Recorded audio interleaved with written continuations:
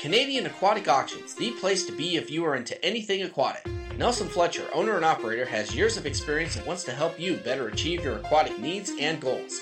So if you're an aquatic hobbyist and enthusiast, please visit Canadian Aquatic Auctions today. Their public auctions provide a venue to remarket all aquatic-related products, services, and equipment.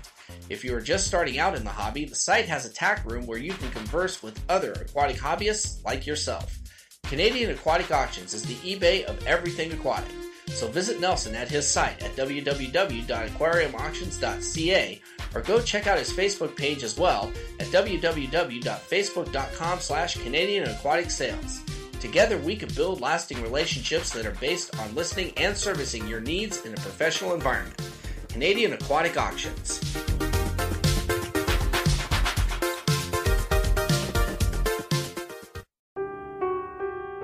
My name's James. For 6 years, I was a garbage can druggie. I would do any kind of drug I would get my hands on. But here at Teen Challenge, I've walked away from that drug lifestyle for good. If you know an adult or teenager who is struggling with a chemical addiction, Teen Challenge is there to help. Please, don't wait. Call us today at 417-862-6969 or reach us on the web at teenchallengeusa.com.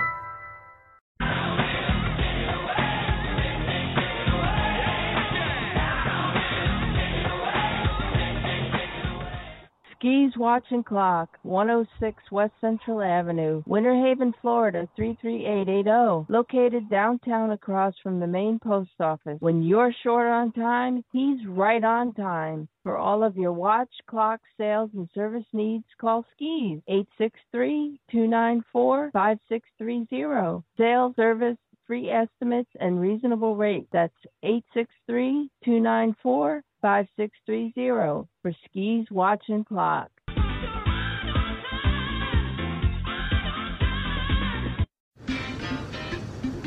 This is our time.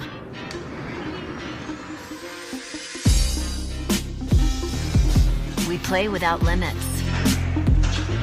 We create without rules. We are not for sale. We connect with the whole world. Every idea we've shaped,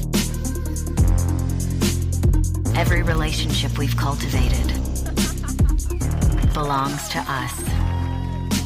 We demand the freedom to be our uncensored selves. And when something challenges that, we change it. Together. This is our time.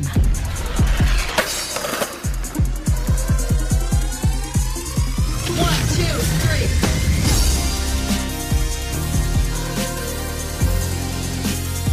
Let's start a revolution.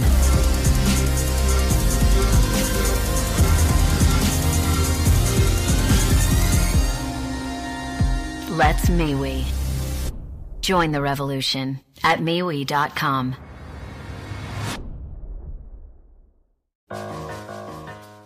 Do you want to capture the best memories you can? Is wanting to preserve those memories your goal? Do you want your memories to last a lifetime?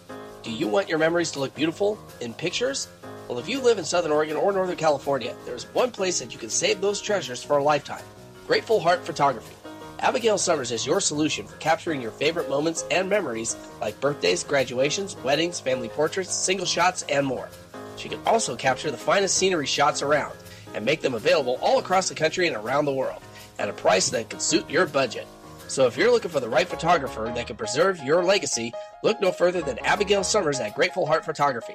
Call Abby at 541-890-4657 or message her at her Facebook page by searching Grateful Heart Photography. Much of her work is displayed there. Feel grateful for the memories captured by Grateful Heart Photography.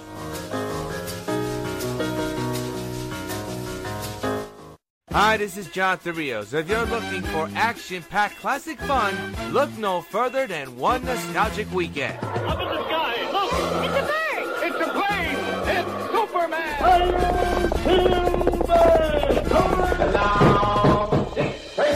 So fasten your seatbelts every week for a trip back into time, only on One Nostalgic Weekend. Saturdays and Sundays, midnight Eastern, 9 p.m. Pacific on Action VR Network. Where do you see yourself 10 years from now? Are you looking for a great education that's also in a great location? Check out College of the Siskiyous. We offer a variety of career and technical education programs, general education, and personal enrichment classes. With our new Reg 365 process, you can register for any semester, any time of the year. With on-campus housing, an active campus life, competitive athletics, and expert guidance from our highly trained staff, College of the Siskiyous is waiting for you. Call us today.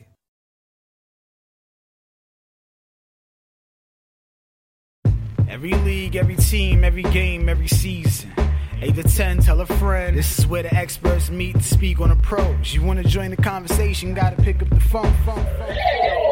Oh, yeah. All right. This the verbal version of the replay, the recap. The Game 7, the draft, preseason, the rematch. Players and coaches, the mayor keeps you posted. Whether you're rooting for the home or away. Dirt, turf, hardwood, grass, or clay. We keep the conversation going and we cover it all. So when it goes down, you know the score. But when it comes to sports talk, this ain't no small talk. This is the big leagues, the ball is in your court. The best place for debate and point of view. After further review, you know what to do. Check this out.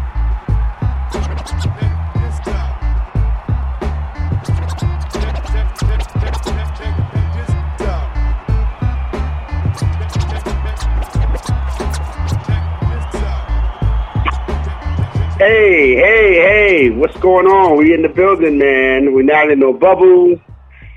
We're not doing none of that. We back in the building, man. It's After Further Review 2.0, a.k.a. the Sideline Pass. We live and direct, man. Coming at you Tuesday night live. How we do, what we do. I got my man ubiquitous Bob James, a.k.a. Pretty Man in the building, holding me down, man. We doing what we do. Tuesday night live. We back in effect, man. It's going to be a nice one tonight, man. We got the homie Keith Avalon in the building from Play.com. We got to talk about some things, man. We got a convention coming up soon, the Play.con. You're going to hear about that. We're going to get into some things. Cam Newton got his name back in the news. We're going to talk about that. The return of baseball, allegedly. The return of basketball, allegedly. The return of everything, allegedly. All right, so as soon as we try to get into a little pocket of little comfortability there, everything takes us right back to where we started from. So here we go again. So I hope that everybody's, doing what they're supposed to do and, washing their hands and doing the social distancing thing. But you got to do what you're supposed to do, man. You know what I mean? Nobody's stop trying to be a hero. Nobody cares about, you pretending that you don't care about, yourself. If you don't care about yourself, stay away from me. You know what I'm saying? So I think that should be the mantra. But we're not here to discuss that, man. We're here to talk about some sports, man. It's a lot of stuff going on. So whether you want to realize that or not, there's some stuff going on, a lot of stuff happening out there. 954-246-0398 is the mathematics, man. All right, if you want to chime in, there's a lot of stuff going on. I hear a lot of people. It's always, man, people talk until it's time to talk. You know what I mean? Everybody got the big mouth and stuff like that. And I'm going to start tonight with the Cam Newton thing. All right, and jump right into it. I mean, with Cam, being signed for a one-year deal with the New England Patriots, it's very incentive-laden. It's incentive-heavy. You know what I mean? I think it's a $1 million deal, which could flip to maybe $7 million, $7.5 million, which is a beautiful thing. Everybody's going crazy about, the value of the deal. I'm not going to argue about somebody else's money. That's not how I give it up. But again, at the end of the day, man, we know what the circumstances and the situation is, and Cam Newton's particular circumstance. All right, coming off the shoulder, coming off the foot injuries. Even before then, he went to a Super Bowl, didn't really do particularly well. Actually ran away from a fumble. Nobody wants to talk about that, but it's right there in your face. All you gotta do is go to this video. Very bad attitude coming off that Super Bowl loss in Super Bowl 50. Wasn't really that long ago. 2015 MVP of the league. So again, he's come from a very, very high and mighty place. You know what I mean? And again, you know, I get it. You got quarterbacks out there, Chase Daniels of the world, the Josh McCowns, you name them. The weirdo, you know, of the month club, you name them. And, you know, Cam, you know, when you compare those guys to Cam, it's really no comparison. But again, at the end of the day, man, you got to start from the bottom and work your way up. Now, Cam bet on himself, and I'm not mad at that. He went to a situation where now he's replacing a legend, one of the best allegedly that ever did it, and we'll get into that later because I got to talk about him in positive light because he's the quarterback of my Buccaneers now. That's Tom Brady. But talking about Cam Newton, though, man, I think that, you know, when he's on, he's a problem. And I mean that in a very, very positive way, man, when he's on. But when's the last time Cam Newton has been on, though? You know? So for me, I think that, you know, his situation works well for him. You know, if he can, you know, help the Patriots, you know, do what they need to do. And for me, I think that, you know, the Patriots go right back to the head of the line as far as the division is concerned. Now, the AFC, that's a different situation. But as far as the AFC East, you know, where's this competition at? The Jets? Buffalo? Miami? Come on, man, knock it off, man. You know what I mean? You're going into a ready situation, and people talk about, well, he doesn't have the weapons. I mean, I think he does have weapons. He's got a serious, crazy running game. James White, Sonny Michel, those dudes.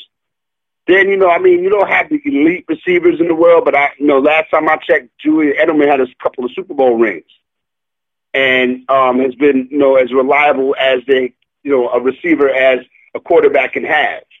Then you got the kid N'Keal Harry from Arizona State. So they're not, you know, lacking for talent at the skill positions. You know, if anything, the offensive line may need a little help or whatever. But last year, you know, the Patriots were kind of like, you know, running on, you know, their defense. Their defense was stand out. So, again, now with a quarterback that can do some things that Tom Brady couldn't do, you know what I mean, as far as, you know, being mobile and being a factor in the run game, you know, I think that, you know, gives New England an edge over, you know, teams like Buffalo. I'm not really concerned about Buffalo. Buffalo, they got to show and prove, man. They had a nice, you know, situation going on last year in the playoff game against Houston on the road. Josh Allen had a chance to prove that, you know, he's not, you know, the everyday standard type quarterback and can win a playoff game on the road. Couldn't do it. Had the game right in his hands. Couldn't do it. So, not really concerned about the Buffalo Bills. Their defense is outstanding. You know what I mean? Shout out to Ed Oliver and those guys, but I'm not really concerned about Buffalo being a threat to the New England Patriots at this point. The New York Jets know where we are with them. You know, there's a situation, you know, waiting to implode at any second. And the Miami Dolphins, they're the only ones for me that, you know, can show a little bit of somewhat of stability. You know, they got Tua Tagovailoa, so they had a quarterback situation for the future. For right now, they did some real good things on defense, you know, and free agency and things of that nature. So again, man, I think that whatever Miami does, it's on them. But New England is, to me, the best team in the AFC East. If you add Cam Newton, that just kind of like now that it adds a little separation. Now, when you talk about the AFC now, you got to talk about Kansas City. You got to talk about Baltimore. You know, and so for me, Tennessee to a certain degree. But for me, man, I just think that now it's become very, very interesting. Because, again, you got Pittsburgh with Ben Roethlisberger coming back. You know, can Cleveland, you know, get out of their own way finally? The Houston Texans, you know, they went to, you know, Kansas City and tried to do some things in the playoffs and couldn't get it done. Are they still considered a threat? You know, looking at the Denver Broncos and their situation. Even with the Los Angeles Chargers. So the AFC is loaded, man. So it's not going to be a cakewalk for Cam Newton and the New England Patriots to roll to the AFC Championship game or even, you know, a greater heights, the Super Bowl. But I think that they can do at least 11-5. You know, for me, they went from a strong 9-7 because I have, you know, a little bit of faith in Jarrett Stidham. They like Jarrett Stidham, you know, but was that a case of them just saying that because that's what they had at the moment? You know what I mean? So they worked out a situation where they found somebody better, and that's what they did. So as soon as they signed Cam Newton, you know, hey, look, Jarrett Stidham, man, you know, you cool and all that, but we got this guy coming in here to make some things happen. So hopefully that the Patriots can get it together, and hopefully the NFL can get it together, man, so we can have an NFL season. So for all the movement and things of that nature where we could talk about it and have something to discuss on a sports level, really the elephant in the room is like, when is it coming back? Because at this point in the game, you know, training camp is supposed to be open. And so we still have that to figure out, man. I'm not really going to get into all of that, you know, Brady and Edelman, you know, going back and forth with the IG things and all that. I'm not really here for that. But at the end of the day, man, you know, with his injuries, you know, Cam Newton, you know, it seems like for me, they took a leap of faith. You know, people talking about Cam Newton and his health and how much it's deteriorated over the, you know, last few years. It seems like, you know, they would have you think that his body is just falling apart. I don't think that's the case. You know, going back to recently in 2018, Cam Newton was at 100%. He played the first 8 games of that season, playing, you know, great football before hurting his shoulder against the Steelers on that infamous Thursday night loss. Okay, and Cam Newton would never be the same again. I remember that game. The Carolina Panthers were doing their numbers. They went to Pittsburgh and got blown out. So again, I think that, you know, nobody really saw Cam Newton throw the football much prior to him suffering a foot injury against New England in the preseason after he got hurt. Carolina tried to downplay it a little bit. He re-aggravated the foot in a game against the Tampa Bay Buccaneers in bad weather. But again, you know, people wanted to try to, you know, focus on how he was playing because of his shoulder injury, but it was really the foot that was bothering him. So again, man, you know, we're just trying to hope that Cam can come back from doing what he needs to do. I have my own reasons why, you know, a lot of people didn't really jump out the window to sign Cam Newton, you know, outside of the physical part of it. You know, I think, you know, Cam Newton wanted, you know, he's Cam Newton. He's not going to sign a contract and sit behind anybody. So I think Cam, you know, he definitely wanted a chance to start. But again, the timing of the situation, the coronavirus and all that, he couldn't really, you know, do any visits for anybody, you know, to anybody for physicals during the early part of free agency. You know, I'm not going to play the, you know, the rule out game, like, you know, rule out the Dolphins, the Bills, or none of that because they have young quarterbacks that they recently drafted. But if you do want to do that, you can do Miami, Buffalo, the Jets, Cleveland, Houston, LA Chargers, Cincinnati, okay, Baltimore Ravens, Washington Redskins, New York Giants, Denver Broncos, and the Arizona Cardinals, because they all have, you know, young quarterbacks that they recently drafted in the first and second round. All right, Indianapolis, Tennessee, and Tampa Bay all signed quarterbacks this offseason. All right, the Colts had Phillip Rivers. Now, I mean, Tampa Bay did the Tom Brady thing. You know what I'm saying? So again, you know, Carolina, they cut their losses with Cam Newton. The Bears traded for Nick Foles. All right. You know, you got situations in Atlanta, New Orleans, Dallas, Philly, Detroit, you know, Green Bay, Kansas City, Las Vegas, San Francisco, and the Rams. They all have veterans. All right. So that would left, you know, New England and Jacksonville as the only possible landing spots for Cam Newton. You know, but Jacksonville wants to see what it has in Gardner Minshew, and the Patriots, you know, it made sense kind of sort of because I think that, you know, Bill Belichick always had, you know, nice things to say about Cam Newton. You know what I mean? But again, you know, he's that guy. He can run. He's strong. He's hard to tackle. He can make decisions, and he can do a lot of different things. So again, man, I think that you know, Bill Belichick and Cam Newton are going to get along. You know, I think they're gonna get along and they're gonna handle their business. And I think that transition is not gonna be as hard as the transition in Tampa Bay, and that's my team. You know what I mean? I think that Tom Brady and those guys, are going to have a tough road to hoe the first few weeks of the season, and I think they'll get it together around the middle of the season towards the end. But I still think they're playoff material. But keeping it on Cam, I think Cam Newton is going to be a big pickup. He is a big pickup, big help for the New England Patriots. Again, they didn't really add a bunch of weapons in the passing game.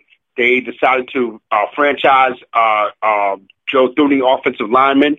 And again, they spent 2 early draft picks on tight ends for the first time since 2010. That was kind of a no-brainer. They picked up Devin Asai and Dalton Keene in the 3rd round. They already had Sonny Michel as a running back. And then they got Damian Harris, who was a 3rd rounder last year. So, again, man, they've been, trying to, move around, move and shake so they can put themselves in a position to still, even with the loss of 2, generational figures in Tom Brady and Rob Gronkowski, the Patriots are still going to be all right. Again, Cam, provides some, very nice value and a bunch of upside. Okay? A bunch of upside. So I'm not really, keen on the people talking about the Patriots don't have any weapons and things of that nature, man. You just made the Patriots running game one of the best in the AFC, if not the league. I mean, the threat of a quarterback who can run, if you follow football the last, 10 years, you should know how this goes. All right? The offense is reading, when the offense is reading the defender, it becomes 11 on 10 if you run the play right. We got something, Bob? What's going on? I want to say this. Let's also look at the fact that the Patriots have always had an O-line that protected the quarterback. Okay. Before people talk about weapons, and what the receiving core is like there, look at the offensive line. Look, like you said, look at that running game. Between that and the offensive line, it's not going to be all about Cam Newton. It's not going to be all about him. And again, just so people understand this too, Cam's not going to do every play. He's not going to do every play. I mean, as hard as it is to believe, they are going to let Stidham to have some shots in there too. I want to see that. If Cam Newton is healthy, I want to see how much burn Jarrett Stidham gets. If Cam Newton is healthy. But again, they didn't get Jarrett Stidham to keep him on the bench. But still in all, though, man, again, you're right. Everything is not going to, Cam is not going to run every play, but he's going to touch the ball every play.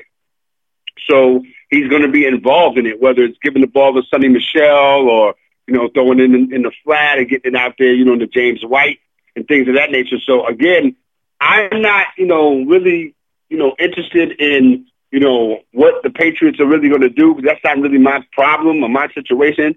But I think that, again, the Patriots are in the conversation. They're back in the conversation. And would you kind of consider and put Cam Newton in there as one of the greatest rushing quarterbacks of all time? And up there with the Lamars and the Randall Cunninghams and the Michael Vicks, and would you put Cam Newton in that group? I was thinking about that, Joe, because I think Randall Cunningham was one of the greatest running quarterbacks. I think Lamar Jackson's going to probably take that one over real soon, and so I might put him in there. Might put him in there. It's just, we also got to see how Lamar's going to play this year, because if anyone really stands a chance of becoming the greatest running quarterback of all time, it's going to be Lamar Jackson. I don't even think Randall Cunningham could match the way he runs. I remember, and you remember too, man, when we taking it back even further than Randall Cunningham. We thought that Fran Tarkenton was the be all, the end all. You know what I mean? When it came to scrambling quarterbacks and things of that nature, but times have changed and stuff like that. But I think again, man, if Cam is healthy and he plays 16 games, which isn't really a given at this point, we got our fingers crossed. New England is going to run through the division. He's the best quarterback in the AFC East already. Okay, if you go back and watch what Josh McDaniels did when Jacoby Brissett okay, when he was playing for the New England Patriots. He started against Houston. I think this was like 2015 when Tom Brady was serving the Deflategate suspension. All right? They started out with read option, okay? So New England, proceeded to run Jacoby Brissett, I think, about 10 times in that game. But Brissett is a good quarterback, but he's not really a fast runner. So, again, I think the purpose of that game plan was to keep the Texans on their heels, to put the threat of Jacoby Brissett running the football in their mind. So now, again, keeping it on that theme, Josh McDaniels, he drafted Tim Tebow in the first round when he was doing this thing in Denver. And it wasn't because he could throw the ball all over the field. You know what I mean? So, again, going back to the health standpoint for New England, Julian Edelman and N'Keal Harry, they're not really, jumping off the page at anybody from a throwing the football standpoint. But, again, Edelman is that guy. I don't know why people sleeping on Julian Edelman. How many rings Julian Edelman got? And that's not even the point. He runs tight routes, okay? He can catch the ball, man. He's not the biggest dude in the world, but he makes some catches, all right? Cam can get him the ball, okay? And, again, at the end of the day, man, when Edelman gets that ball in his hand, anything can happen. And N'Keal Harry is a red zone monster, okay? And he really didn't get that much attention put on him last year because, A.J. Brown and Deebo Samuel, was doing their numbers, okay? And N'Keal didn't really do that much for New England. But, again, if Cam is healthy, the Patriots are going to be crazy on the offensive side of the ball. It's going to be crazy. You know what I mean? You go 12 personnel, 2 tight ends, you know what I mean? Run the ball down people's throat, do some play action with Cam, score 21 to 24 points and let your defense take over. So, again, man, I think that, this is just, the latest chapter in, Cam Newton's football career, okay? Remember, again, from the days he stepped foot on, back in Florida, that turned into Auburn, you know what I mean? And that turned into the NFL. So, again, that's never really has not been a time since we've heard about Cam Newton where people didn't argue about whatever it is that he was doing. So, again, at the end of the day, man, I think, Bill Belichick signed him, and we know the history and the story about Bill Belichick. Cam is going to win this job. And if he doesn't win the job, the health is going to be a big part of it. But, again, I think that, everybody came to the conclusion that he's going to be ready to get it popping. And, again, this is house money for the Patriots. He gets a free roll with one of the most dynamic, red zone threats to ever play this game. Healthy Cam feels, really, really, really, really crazy because of how long it's been since we saw 16 full games from Cam Newton. All right? So if you can go from Tom Brady to getting a healthy Cam Newton for a couple of years, it's nothing going to change in the AFC East. Nothing. Everything changed, and nothing changed at the same time. Everything changed because Tom Brady is no longer in the AFC, but nothing changed because the Patriots are still the class of that division. And I'm going to keep saying it till Miami, Buffalo, or the Jets prove me otherwise. They've had plenty of chances to prove that they want to, take that next step up and be that competition for the Patriots, but it hasn't happened so far. You know what I mean? So again, we'll see what it is, man. We're going to take a pause to the courses after further review 2.0, a.k.a. the Sideline Pass. We get back in the building. We're going to talk a little NBA, talk about this bubble thing, man. We got Keith Avalon in the building. He's on his way. We got you covered. This is after further review 2.0, a.k.a. the Sideline Pass. Let's get it.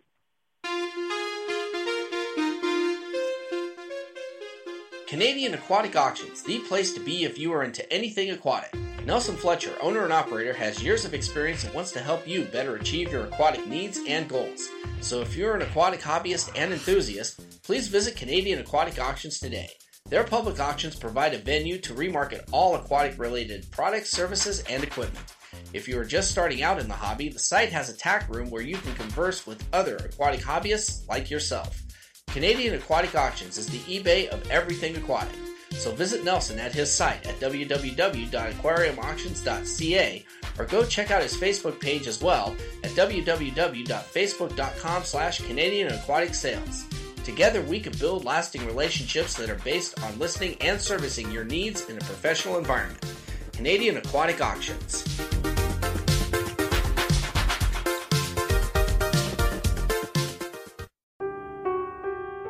My name's James. For 6 years, I was a garbage can druggie. I would do any kind of drug I would get my hands on. But here at Teen Challenge, I've walked away from that drug lifestyle for good. If you know an adult or teenager who is struggling with a chemical addiction, Teen Challenge is there to help. Please, don't wait. Call us today at 417-862-6969 or reach us on the web at teenchallengeusa.com.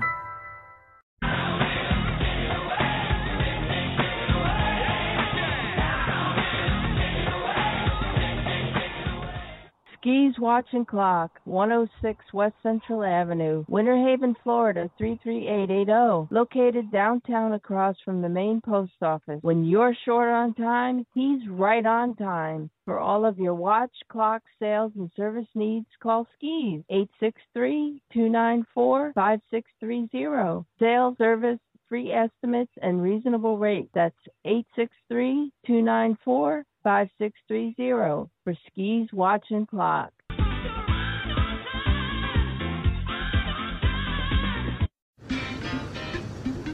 This is our time.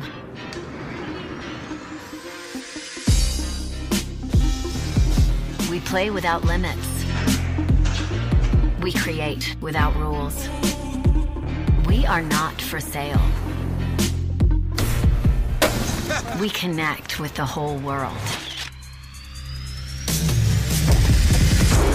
Every idea we've shaped,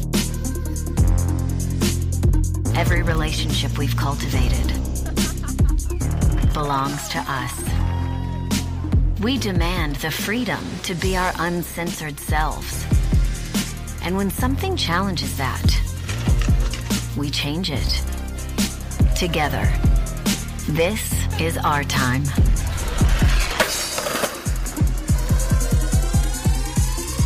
One, two, three.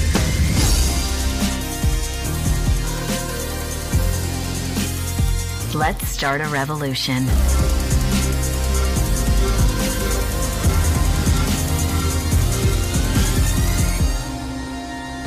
Let's MeWe. Join the revolution at MeWe.com.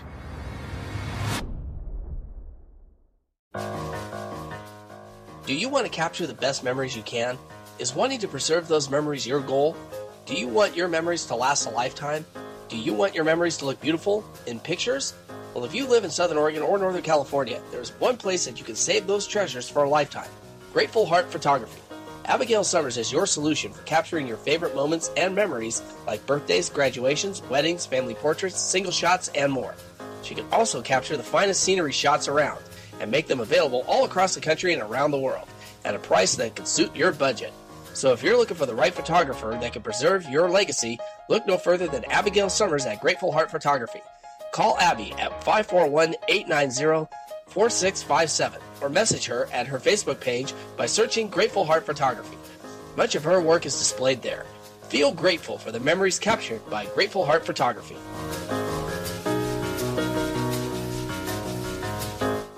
Hi, this is Jonathan Rios. If you're looking for action-packed classic fun, look no further than One Nostalgic Weekend. Up in the sky, look! It's a bird! It's a plane! It's Superman!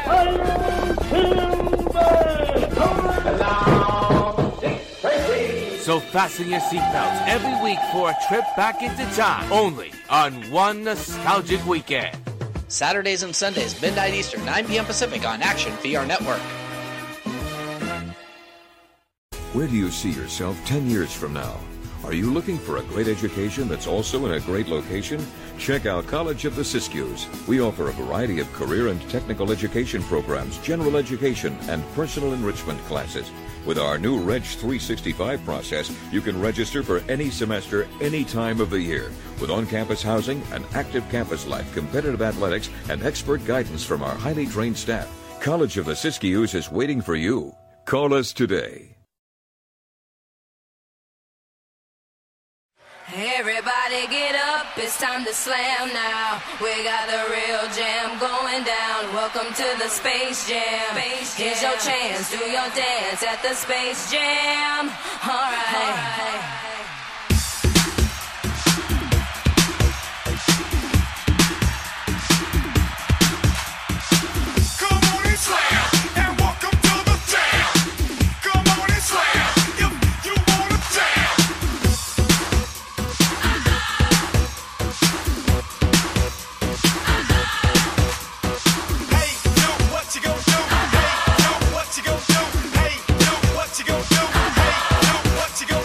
People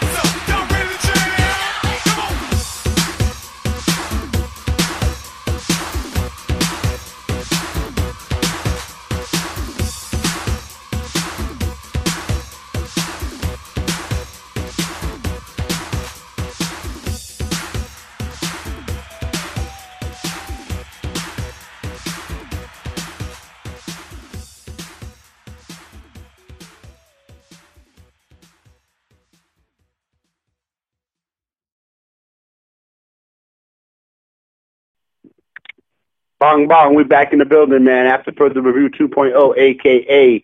the Sideline Pass, live and direct Tuesday night flavor. You know how we give it up, man. We've been in your ear and in your eye for a long time now. I got the ubiquitous Bob James, a.k.a. Pretty Man Bob, in the house, holding me down behind the boards and all that. This is Accent VR Network, man. All right, if you ain't know. And Spreaker.com is holding us down, man. We appreciate them. All right. My man Bob James is behind the scenes building with some people, you know what I mean? So you may have some things to talk about later on down the line. Make sure you check out Wacko in the Morning, all right, and all of that on Action VR. Shout out to my man Sonny Cruz, man, wherever you are. That's my Tampa Bay Buccaneers fellow fan right there. That's my guy, Sonny Cruz. Make sure you check him out. That's my dude. Shout out to Sean Stewart, man, and everybody out there that's doing their sports thing. You know where we are right now, man. It's very, very uncertain times. Again, there's a lot of uncertainty in regards to the, sports coming back, in general. I miss it. I know you miss it too. We always talked about this even, back in the days, when everything was lovely. We talked about sports makes this thing go round, man. It's simple as that. You know what I mean? And if you want to get into the ballistics of that, you don't believe that, holler at me, 954-246-0398, and I'll put you on. Again, last week, the NBA schedule, or what, is comprised, what was going to be an NBA schedule, was announced for all 22 teams that are heading into the Disney bubble. A lot of people were, got the conversation flowing and started talking about basketball again and things of that nature. And I think once they actually get to playing, the threat of somebody coming up with the COVID-19 is going to always be there. But I think once we get into a flow, if we ever get into a particular flow, it's gonna be different. But at least it'll be back. The schedule really, it changes the outlook for some teams that are going to be down in Orlando. Some teams received really, really significant jumps or drops in strength of schedule compared to what they originally had before the hiatus in the middle of March. The Pelicans, the 76ers, and the Boston Celtics all face, kind of different roads to the postseason now. All right. While the road gets a little shakier for Toronto, Miami, and Portland. All right. So again, we're going to run through a few teams, man, and what they have to look forward to, or what we have to look forward to from them once the NBA schedule resumes. The Milwaukee Bucks. I mean, their strength of schedule, pretty much remained the same. So they're basically in the same boat as they were before the schedule release. They're really in no danger of losing the top seed in the East. It really doesn't matter anymore without home court advantage. It's not like they're going to be playing in Milwaukee. So they'll use those 8 games coming up to get Giannis Antetokounmpo and the rest of the roster back in shape and ready for a playoff run. And they're going to need it. You know what I mean? It's not like teams are going to be able to just coast. You know what I mean? These 8 games are going to mean something to everybody. You know what I mean? It was just as basic as just getting back into timing and getting familiar with your teammates again and getting into a basketball mindset. Okay? That's the bare minimum. The Los Angeles Lakers, they really got the business in terms of this new revised schedule. They had the 18th most difficult schedule before the hiatus. Now they have the 3rd hardest slate in Orlando. They have a comfortable lead over the Clippers and the Nuggets, so the tough games really won't hurt them. Again, the tough games might make them better and get them ready for the playoff situation because it's a lot closer than it is farther away. I think the chief concern for the Lakers going into these seeding games will be trying to figure out the rotation. Avery Bradley already announced that he will not be, playing down in Orlando. But they, turned around and signed J.R. Smith. So the Lakers replaced Avery Bradley with J.R. Smith. I think they have now kind of stepped it up on the defensive end a little bit.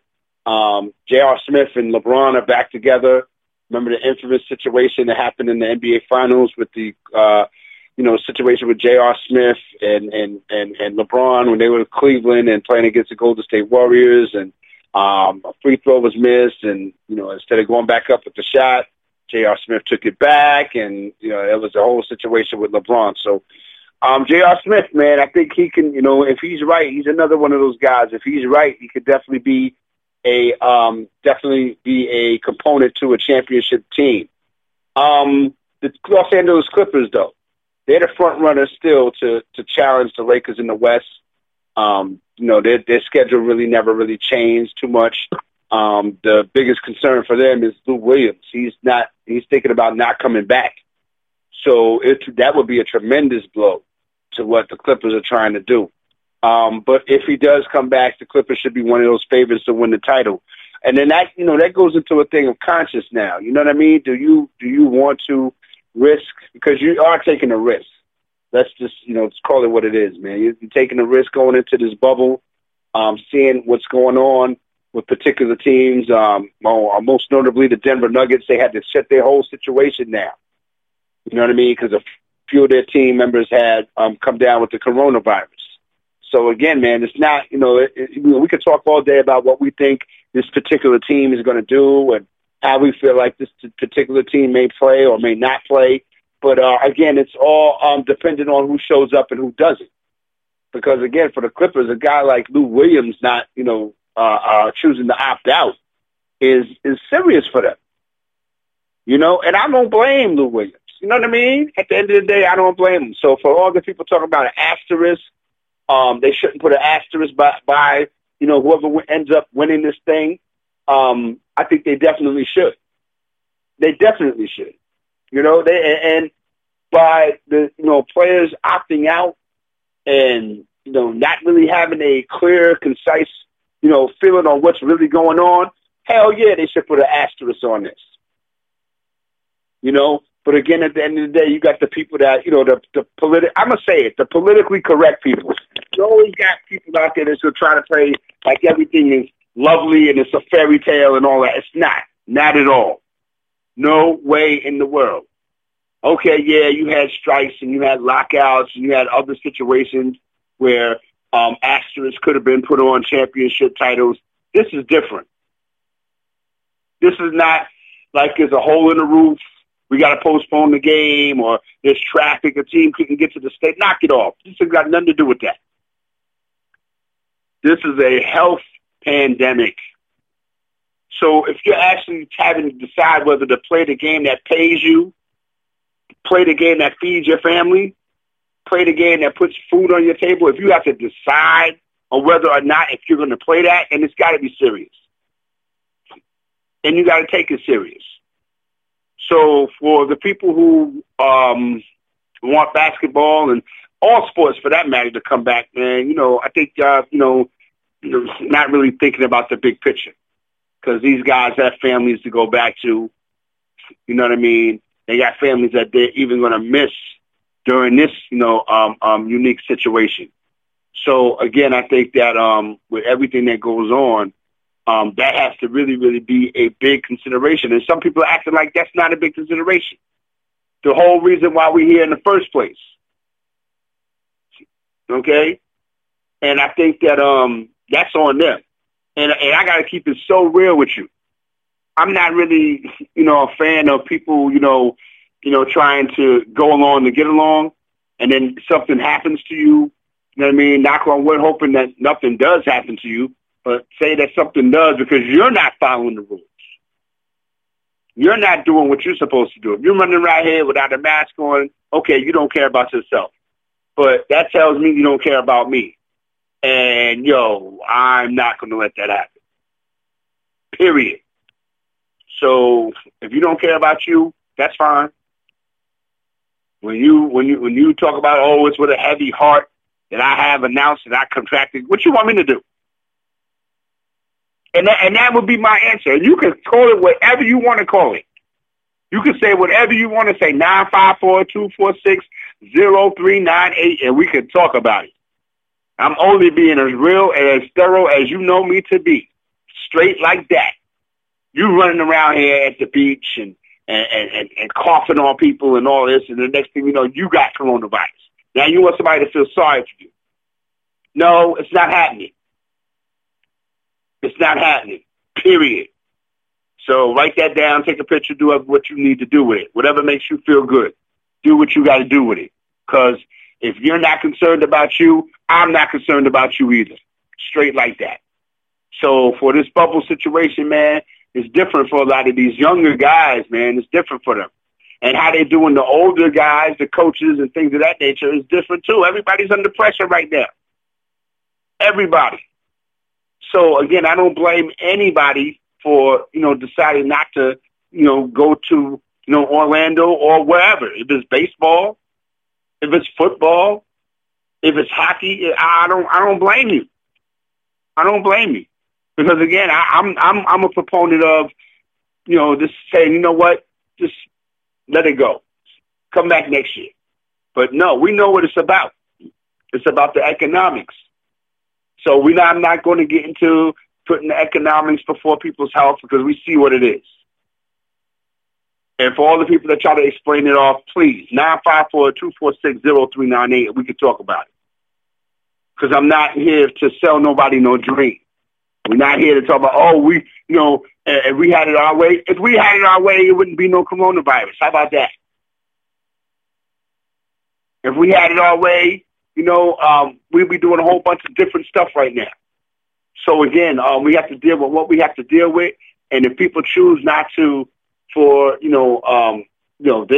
thinking about their families or whatever they got to deal with, then that's fine. It's fine with me. I got no problem with it. Not at all. The Boston Celtics, I think that one of them, they're one of the teams that are really benefiting from this. If there's any benefits to be had, they're going to be fully healthy. They're going to have one of the more favorable schedules as well. They're going to play Portland, Brooklyn, Orlando, Memphis, and the Wizards. All those teams are under 500. So that actually could allow them to overtake Toronto for the number 2 seed in the East. And speaking of Toronto, the Raps had a tough remaining schedule to begin with. All right. But they were handed, they got the razor blades to cut their throats in Orlando. Okay. They have 8 games. 6 of them are against teams with 39 or more wins, including games against the Bucks and the Lakers. Okay.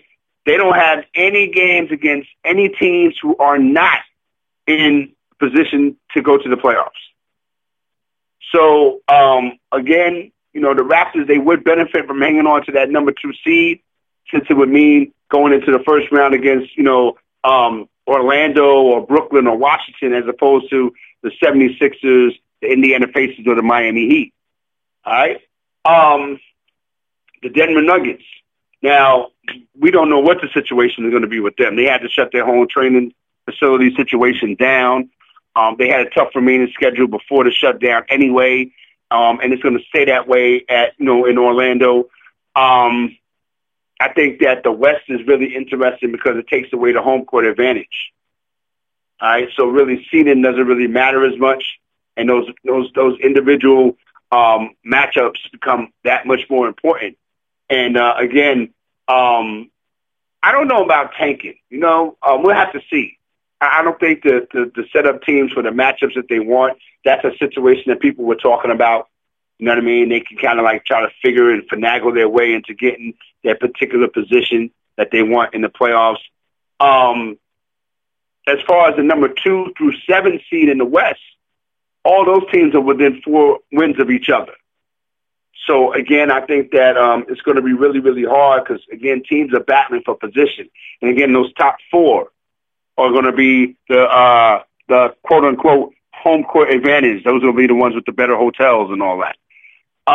But, again, the Denver Nuggets shut their situation down. So, that is in a state of flux right now as far as the Denver Nuggets are concerned. The Philadelphia 76ers, they hit the jackpot. Okay, as far as the schedule is concerned. And that should give them every opportunity to move up from the number 6 spot in the East. Their schedule leads off with the Indiana Pacers. They may or may not have Victor Oladipo. Then they get to play 5 straight games against teams that are under 500. All right, so this means that, Joel Embiid, Ben Simmons, those guys, they could start off in Orlando at 6-0 and build some serious momentum heading into the playoffs. But as we all know, I'm not really, going to bank on that. I wouldn't bet the mortgage on that happening. You know what I mean? As long as, the Sixers and teams like that are going to be in situations where people are going to question them and doubt them, then, I don't think that they put pressure on themselves, especially in this scenario where we're at. Okay, they're just happy to be down there. And I think they have the mindset that anything can happen. Okay, now, prove me wrong. Okay, because the schedule is right there in front of you. You start off with the Pacers. Then you play 5 teams that are all under 500. They're all going to be hungry. They're all going to be trying to get in this thing. So, again, if you have to have that playoff mindset and mind frame, it should start right here and now, especially for a team like the Sixers. Okay? I don't want to hear anything about, the strategy and what Brett Brown is going to do and how Embiid and Simmons are going to survive on the court together. That has nothing to do with nothing. But it has everything to do with everything, though. But again, now, what kind of, how much, arm twisting that you could do. You know what I mean? It's not a regular situation no more. They're making it easier for the Sixers, to do what you need to do. All right, we all know the situation with them. When they're at home in Philly, the Wells Fargo Arena, they're a great team. When they're on the road, not so much. So now they have to get that into their mental where every game that they're playing is going to be technically a road game.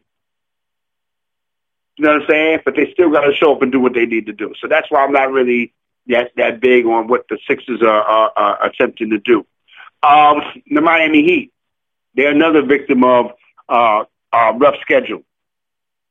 They went from having the 14th, highest strength of schedule to the second most highest strength of schedule down in Disney. They're in that log jam in the East, 4 through 6. So, again, falling to 6th seed wouldn't really be the worst thing in the world for them. You know what I mean? Even though they've lost both of their matchups to the Boston Celtics this season. And the Celtics are currently number 3 in the East. So that would be their matchup in the playoffs. So that's why that gets talked about. The Houston Rockets. The Rockets' schedule got a little bit more difficult, but a lot of people seem to like them for this bubble situation down in Orlando. Because their players are going to be really rested for the stretch. James Harden fatigue is really, been suggested as a cause for why the Houston Rockets have had recent playoff failures. So hopefully that won't be a factor this time around. PJ Tucker should also be fresh, all right? Because he has really incredible demands placed on him on the defensive side of the ball when the Rockets go to that small ball configuration. So again, I'm interested in seeing how Russell Westbrook, with his being out there doing his thing as far as for the rights and things of that nature for the boycotts and rallies and protests and stuff like that. So again, I like to see where his mental is at coming back now when he has to go into a basketball mindset. The Utah Jazz, all right, they have a favorable Orlando schedule, but questions are going to be about how the Jazz will look without Bojan Bogdanovic. All right, that's the team's second leading scorer, and he is really their only high volume 3-point threat. All right, they're number 4 in the West, but they're only 2.5 games ahead of the Dallas Mavericks. So if things go poorly for them in the 8 games, the Jazz could conceivably, play themselves into a first-round matchup against the Los Angeles Clippers. All right? The Dallas Mavericks, they're another team that has been given a more lenient schedule, okay? They had the Phoenix Suns twice. They played Sacramento. They played Portland, which should give Luka Doncic, Porzingis and the Mavericks a good chance to move up from the 7th spot and avoid a potential first-round matchup with the Los Angeles Clippers. So that's what that is, man. The New Orleans Pelicans, they had the easiest schedule of all 22 teams in Orlando. They're the only team that has a combined opponent winning percentage below 500. And each of their last 6 opponents own losing records. So, again, it puts them in a great spot to chase down Memphis for that number 8 seed, whether outright or in a play-in series.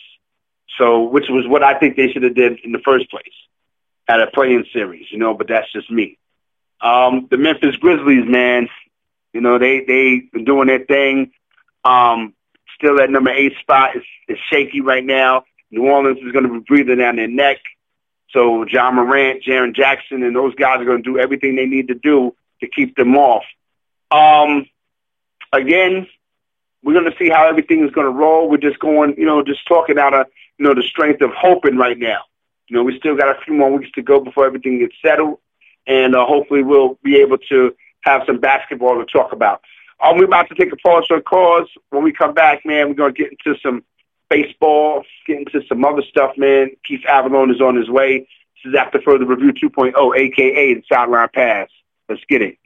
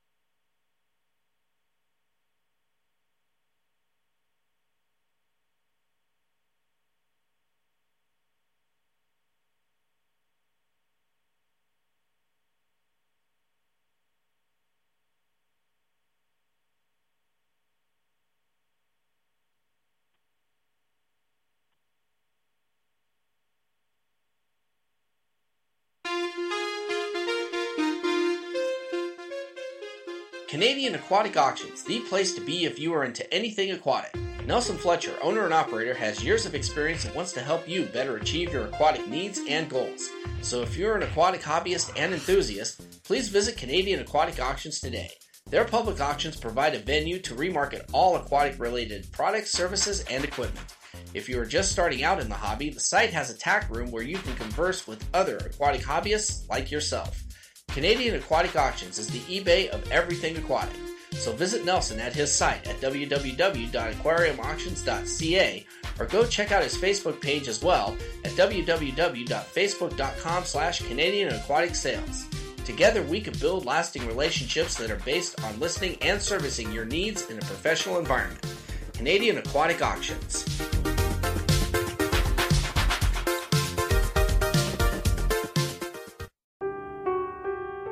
My name's James.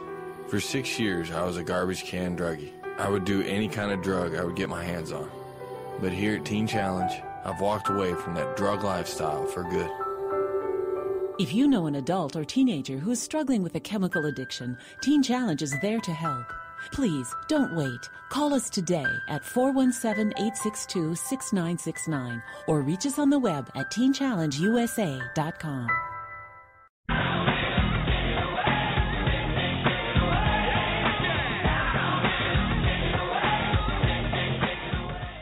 Skis Watch and Clock, 106 West Central Avenue, Winter Haven, Florida, 33880. Located downtown across from the main post office. When you're short on time, he's right on time. For all of your watch, clock, sales, and service needs, call Skis, 863-294-5630. Sales, service, free estimates, and reasonable rates. That's 863-294-5630 for Skis Watch and Clock.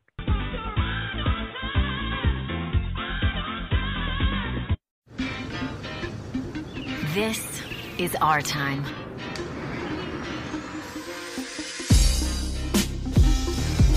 We play without limits. We create without rules. We are not for sale. We connect with the whole world. Every idea we've shaped,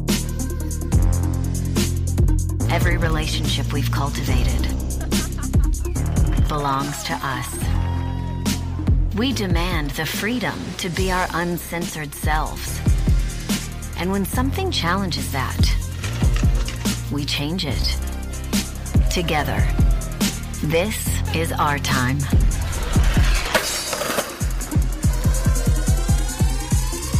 One, two, three.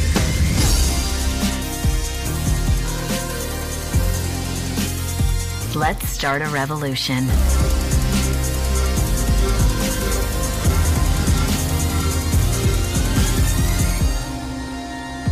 Let's MeWe. Join the revolution at MeWe.com.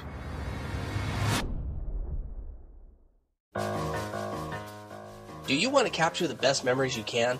Is wanting to preserve those memories your goal? Do you want your memories to last a lifetime? Do you want your memories to look beautiful in pictures? Well, if you live in Southern Oregon or Northern California, there's one place that you can save those treasures for a lifetime. Grateful Heart Photography. Abigail Summers is your solution for capturing your favorite moments and memories like birthdays, graduations, weddings, family portraits, single shots, and more. She can also capture the finest scenery shots around and make them available all across the country and around the world at a price that can suit your budget.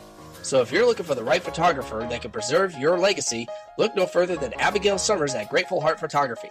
Call Abby at 541-890-4657 or message her at her Facebook page by searching Grateful Heart Photography.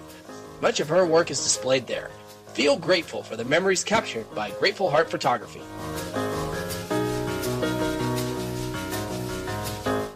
Hi, this is Jonathan Rios. If you're looking for action-packed classic fun, look no further than One Nostalgic Weekend. Up in the sky, look! It's a bird! It's a plane! It's Superman!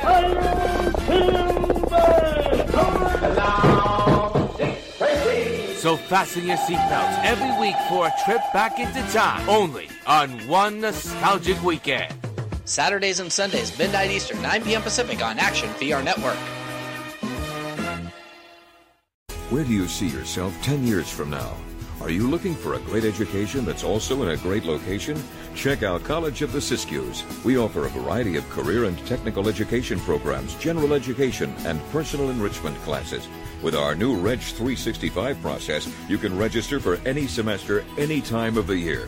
With on-campus housing, an active campus life, competitive athletics, and expert guidance from our highly trained staff, College of the Siskiyous is waiting for you. Call us today.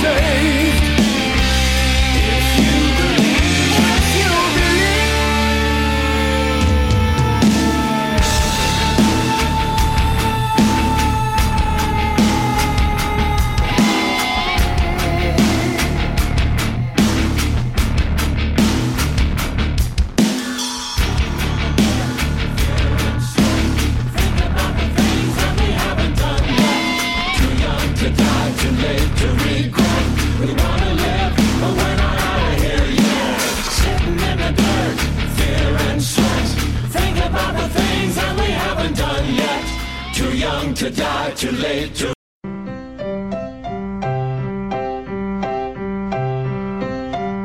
Almighty God, we acknowledge our dependence upon Thee and beg for Thy blessings upon us, our parents, our teachers, and our country.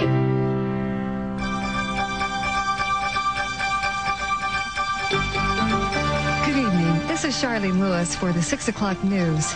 Today, June 25th, 1962, the Supreme Court has ruled that school prayer and Bible reading will cease in all public school systems. It is now official.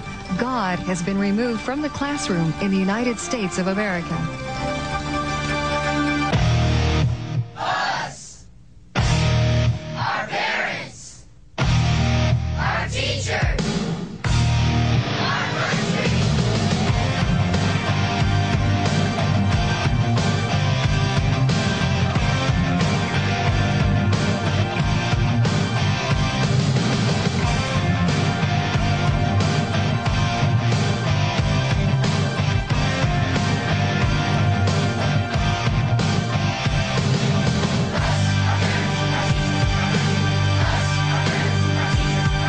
The ball got dropped in 62. They wouldn't let children pray in school. Violent crime began to rise. The grades went down and the kids got high. Free rights, no absolutes. Abortion on demand. Drug, VD/AIDS, and no morality. Today no one knows right from wrong. There's blood on people's hands. World, you had your turning back. Now stand back and see that it's our turn now. Something's gonna change. We're gonna bind the devil at every hand by the power of Jesus' name.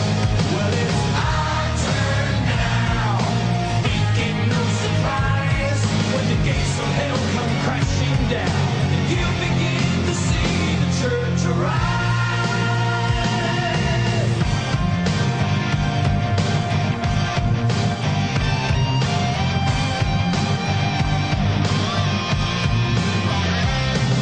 Supreme Court said no God at all. With the Ten Commandments. Bang! We back in the building, man. I brought some friends with me. You know what I mean? Because I was out, man. It's a nice evening. You know, and the best way that we can all communicate is by this means that we call the telephone and all that good stuff. And technology is such a wonderful thing. I got my man OG Wood. You in the house? You here? Who's there? I'm here. All right, congratulations to you once again, man, on your wedding over the weekend, man. I know you had a great time. Shout out to the missus and all that. We gonna get up, man. I owe you a gift. I owe you a gift, man. She said, "Thank you." Well, you know what I want. You know what I'm saying. Yeah.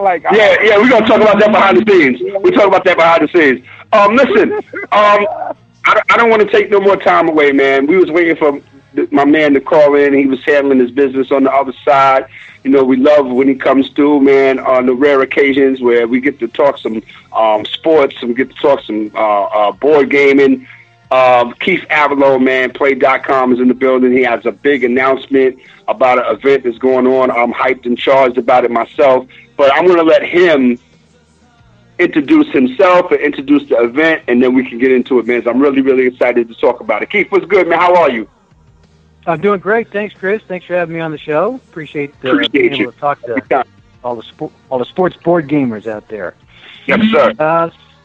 So, yeah, we had our convention scheduled for Denver. It's our third year in a row, and obviously with the coronavirus, we had to cancel it, like pretty much everybody else is canceling their get-togethers. But we really wanted to do something to kind of keep the community intact and to build community. So we decided to do sort of an online, you know, I hate to call it a convention. In fact, the official name is Play Not Con. Our convention name is Play.con. We're calling it Play Not Con because we there are a lot of people in the hobby who are kind of you know, tentative about technology. A lot of us like to play our games by ourselves. Right, right. I mean, it's not a slam. It's just what we like Right. to do. And Yeah, that's right. You're right. But some of us, some people are more comfortable with technology than other people. So we didn't want to do something that only part of the group would be able to, get excited about. So we kind of decided to do an online get together in two phases. One of them is an online, sort of like an online cooperative gameplay day, which will be Saturday, August 8th, where we'll all gather together. We're using Facebook because, you have to these days you have to have at least some technological savvy, right? So Facebook, pretty much everybody has Facebook. So we're going to we've created a special, like NotCon convention page. And that's going to serve as like a clearinghouse for information and results, and where people are going to go to post, a quick synopsis of what they did, what games they played, but it's not going to be something where you got to, it's not a Zoom room. You're not, you're not interacting with people in real time. It's more like Facebook. You can post a GIF, you can post a photo, you can post a little video, you can just post text, whatever you're most comfortable with. But pretty much everybody does Facebook these days. So, the first day of the online event will be totally, it's not interactive. It's going to be like a cooperative event where you're playing your baseball game or your golf or whatever it is on your own, and you're reporting the results. And it'll be coordinated, so everybody will get free. There'll be free teams. We're doing this tournament with a group of 36 teams, all of which representing all of Major League Baseball, each of the franchises of Major League Baseball, and then some vintage franchises as well. But the twist is that each of the teams finished at or around 500. So they're not great teams, but they're not bad teams. There's some pretty good teams. I think the 73 Mets are in there. They won the World Series with a barely over 500 record. So there's some. Every team is roughly the same in terms of ability. So the idea is you'll pick your favorite team, and then you will play it against a 2-game series against another team that we'll assign to you. So that's what we're calling it, the favorite 500 team, favorite 500 tournament. So we'll have as many people as want to be part of it. I think we're going to have maybe a couple hundred people playing, and everybody will just play a 2-game series, but on average, each team should be playing about 15, 20 games. And then we'll just add up the standings, and whichever team from each league has the best winning percentage will advance to our, World Series, which will be a 1-game, winner-take-all type deal, which will stream live at the end of the day on Saturday. So that's the morning activity. You'll log on. You'll log on. You'll download the teams. You'll pick which teams you want to play. You'll play your 2 games. You'll report them. You'll play a 3rd game if the series is tied, and then we'll add up the numbers and see which teams win, and then we'll have that matchup at the end of the day. Then that's the morning. The afternoon, we're going to go to golf. We chose the 2 favorite things of our convention, the 2 biggest, the 2 most participated in events, so the baseball tournament and the golf tournament. And the golf tournament it's super fun. It's like watching golf on TV on Sunday with your leaderboard, and everybody starts out even, but then we play 2 rounds on our selected course. We have a special course that we're going to announce shortly for this event. We're actually creating this course for this event, and so everybody will choose one of 6 different, basically professional golfer profiles. You got the big hitter, Bubba Watson. You got the magician that gets out of the hazard, like Tiger Woods type, with crazy great shots. You got the all around seasoned pro. The thing, there's the 6 different profiles. Each of them are, essentially equal in terms of scoring ability. And so you'll choose which guy you want to be, and then you'll play that profile, on our course. And then we'll, we'll have a playoff round. A playoff hole, a sudden death playoff if it's tied, and that will be the afternoon where we will play 2 rounds on our special tournament golf course, and then we'll have a playoff round if necessary, and that also will be streamed live. And in addition to that, we will also have a couple of online seminars. We're going to do a seminar on game mods. People like to bling out their games. They like to have special dice or custom cards, or a lot of guys have 3D printers. They like to make Right. So we've got a panel of guests, kind of an all-star panel of guys who've been there and done it, and they'll give their tips on like how to make a great play mat. How do you go about it? What do you need to include? What don't you need to put on your play mat? All kinds of different things. So we'll spend an hour, bouncing that back and forth. That'll be in the middle of the day, and then later in the day we've got a really special guest, Mike Fitzgerald, who is a world-renowned game designer. He's designed Mystery Rummy. We're talking millions of units sold. He's the guy that designed Baseball Highlights 2045, which was a big seller the last couple of years. Diamonds. He's a mainstream game designer who also loves sports. He's a big sports board gamer, and so he's going to join us to talk for an hour. Game design principles and specifically how they apply to sports games, and what makes a good sports game, and what his favorite sports games are. He'll talk about some of his favorite sports game moments. He's had some great ones. So that'll be the second seminar with Mike, and then we'll do our stream with our championship, our playoff holes for golf, our title baseball game, and then we'll wrap it all up with some giveaways, some prize giveaways, and that's just day one. No doubt. I'm giving you a chance to say something here because I feel like I'm taking up. No, no. It's going to be. I know for the uninitiated, man, it sounds like a lot, but it's really going to be a fun time, man. As a past World Series winner, I can definitely testify and say that it's going to be a great day. It's just going to be the vibe. It's going to be a little different because everybody's going to be, at home instead of being in one big, communal area, which is still going to be a great vibe altogether, man. So keep going, man. Talk about day two. I know I was trying to let you catch some air because day one sounds like a lot. You know what I mean? Yeah, day one is going to be, and I'll be honest with you. It's a little scary to try to do this, and I don't think anybody in our hobby has done this. Try to do an online cooperative event with, a multitude of gamers. It's a little bit scary because a lot could go wrong and stuff could get messed up, and we want to make sure everybody has a really good experience. So we're really knuckling down. It's kind of baby steps for day one. We're going to get our feet wet with it. It shouldn't be too difficult. Everybody knows Facebook. Everybody's going to just be playing on their own time, their own schedule.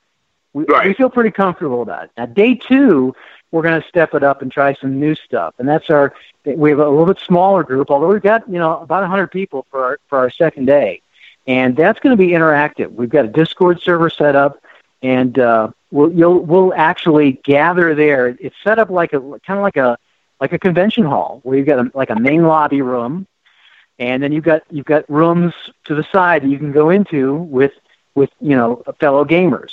And there's video capability, so not only will you be able to, it's not like you're just texting stuff. You're actually be able to talk, and so we'll have some activities in the main room, mainly like sort of. Well, one of them will be one of them is a visit to the Play Games Museum, where I'm going to stream. I'm going to go back into the crawl space and dig out all the old prototypes of games and some game ideas, and just kind of reminisce a little bit. So we've been around for a long time. I got a lot of junk stored up, and I thought, a lot of people seem to be interested in seeing that old stuff, and like the original History Maker baseball, chart sequence. It's like way different than what it looks like now. And that kind of stuff. So we'll have that in the main lobby area. But we're going to have two tournaments as well, one in the morning, one in the afternoon, except these, rather than being like offline, where you play offline and just report your results, in these tournaments you'll actually be playing against other people in real time, live on Discord. So you'll see them, you'll play against them, and you'll roll the dice. We're working on I think I'm about 75% confident in this. It'd be like a dice rolling bot, so that, you know, instead of having to say, "Hey, did you really roll a 24?" You know, what you know, you would actually be able to see it on the screen with a dice rolling bot. So, you know, we're gonna do Fury Hardball, which is kind of our hybrid Fury sport for in the morning. It's gonna be super fun turn. It's gonna be a mini season. Here's what we're gonna do. We're gonna divide everybody up. We're gonna put 4 people in a room. You're gonna play everybody in that room once. So you're gonna play. So two people are gonna be playing at a time. 2 people will be watching. One of those people will be keeping score. The other one will be like reading the charts. The other 2 will be playing each other, and you rotate around. Right. So everybody will play everybody once, and one person will leave the room as the champion. You know, we did this at the convention last year with Fury Football, where you played everybody once. So if one guy goes 3-0, he's the champion. If 2 guys go 2-1, well, it's the guy that won between the 2 of them that advances. So it's really clean and simple, and we're going to use that for the first round. And then everybody that exits the room will go into another room with 3 other people who also exited the room, and we'll do it again. And so it should be about a 3-hour process, and at the end we'll have a champion. Should be super fun. But again, you'll be going into that Discord room, and you'll have video. You'll be able to see the guy you're playing. You'll be able to see the other 2 people who you're sharing the room with. And it should be a really fun. I mean, it's not as good as being together in person, but it should be. I really think it'll be pretty fun. Yeah, it's going to be good, man. The next best thing to being there. Yeah, and it's in some ways it's even better because let's face it, not everybody can make it to Denver. For a 3-day weekend. We got a lot of people who are. I mean, we got people in Europe that are going to be part of this. So, in many ways. In some ways, it's better than a real convention. Not in terms of the personal contact, but it's we'll be able to meet some of these people who we've talked to and exchanged posts with, and we've heard about. We'll actually be able to spend some time with them in person, online. So I think it really will be pretty cool, as long as we can make the technology work. And Sam is, very confident that this will work. So that'll be the morning. We'll do Fury Hardball in the morning. The afternoon is going to be just as much fun. It's football themed though. I don't know if you read the newsletter article, but so here's what we did. We found 16 undefeated college football champions, national champions. Yes, I did. Yes, I did. Okay, good.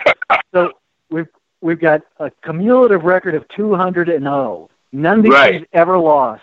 Right. But that's going to end on Sunday, August 9th. We're going to have our own bowl series where we've got 24 different bowls. I'm going to post the list of the bowl games. We've actually named the different bowl games. So you got the Amicable. They've got sponsors. They got the play sponsors too. So there's like the Amicable Insurance Friendship Bowl. I'm trying to think of some of the other ones. There's the Platinum Bowl. There's the Snooze Inn Hotel's Daffodil Bowl. One of the lesser bowls. But anyway, 24 different bowls. And what we'll do is we'll assign 2 people to a room to a bowl game.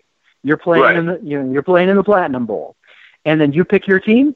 The other guy picks his team, and boom, just like that, you got a matchup for the ages of 2 undefeated teams. Right.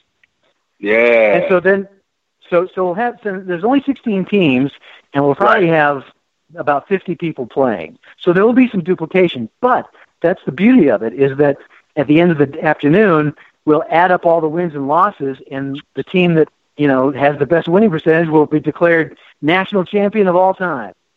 That's what it is. I can't wait for that. Again, especially, man, as being a big second season ahead. Oh, that's right. Now that I got you live on the air in front of everybody, I'm up to my Super Bowl in the 2019 season, the second season. My Super Bowl is Baltimore Ravens and Seattle Seahawks. Okay, all right. So I'm going to be hitting you behind the scenes I should be getting my cup really soon. I'm up to in the 77 Yankees. I'm up to the American League Championship Series at the Yankees and Texas Rangers. In the American League and the National League, it's the Phillies and Cincinnati Reds. So that 77 season, I read through the whole season, the whole regular season. I did. The whole regular, the Yankees won 118 games. That's awesome. The whole regular season I ran through. I'm finishing up season now. The XFL season I'm almost finished with. Go ahead. I was going to say, do you have any, what were the memorable moments of the Yankee season? Do you have any no-hitters? Oh, man, a bunch of them. A bunch of them. Yo, Reggie Jackson was the strikeout king of the world. The first, 40, 30 games of the season, what is going on with this guy? And the decided dice was killing me, Keith. The decided die, I would have taken it and throw it out the window, but that's the only one I had. So I had to hold on to it. I just look at it crazy. You know what I mean? But Guidry, 4 complete games. A big surprise to me was Mickey Rivers from the leadoff spot. He had 75 RBIs. I couldn't beat the Texas Rangers in the regular season for nothing. Thanking them now, and that Texas Rangers team is crazy. I forgot they had Bump Wills and Toby Harrow. I forgot, and it was just a great thing. The up and down, man. I was no home advantage till further notice for about a month, from June to July. I had no home field advantage, and I made it through that. But here's the unique thing. What I did, Keith. Here's the unique thing. What I did. I broke up those divisions into 3. Because remember, in those days it was just the East and the West. I made the East, that's right, and the West. You know what I mean? And I just because it's your own universe. You could do what you want to do with it. You know what I mean? So I just kind of throw a little monkey wrench into the flow. But yeah, man, it's a bunch of memorable moments. A lot of walk-offs. For and against, bad errors by Bucky Dent at the worst time. Willie Randolph was hurt for a stretch. Hold up, I got my stats right here. Hold on, wait a minute. I got my stats right here. Don't play with me. I got my stats right here. We're doing this live and direct. I got Keith Avalone in the building, man. I'm hyped in charge. We got the Play.com coming up, man, August the 8th, man. It's going to be really, really exciting. I got the whole schedule right here, man. Again, at the end of the day, my team did their numbers, and I was proud of them. And I didn't cheat, Keith. Why don't you cheat? If I cheat, it takes the fun out of it. Why? Right. Why cheat? Nah, you know what I mean? I would never suspect you of that. Yeah, that doesn't make sense, yo. So let me run down real quick. Reggie, he hit 279. He had 29 home runs and 102 RBIs, right? But Keith, he struck out 178 times. Oh my gosh! Yes, that's crazy. He struck out 178 times. Greg Nettles was hurt at the beginning of the season. I think he missed about 20 games, but he came on strong. He finished with 100 RBIs. He had 27 home runs. Thurman Munson, God bless the dead. Thurman Munson, 366. Yo, he was going crazy for me. Thurman Munson was going crazy. But then him and Reggie got into it around Memorial Day, so I had to put Reggie on the bench for a little while. But Thurman was that guy. But on the pitching end, let me see real quick because I got my stats right here. Guidry was 17-5. Okay, he pitched to a 3.53 ERA.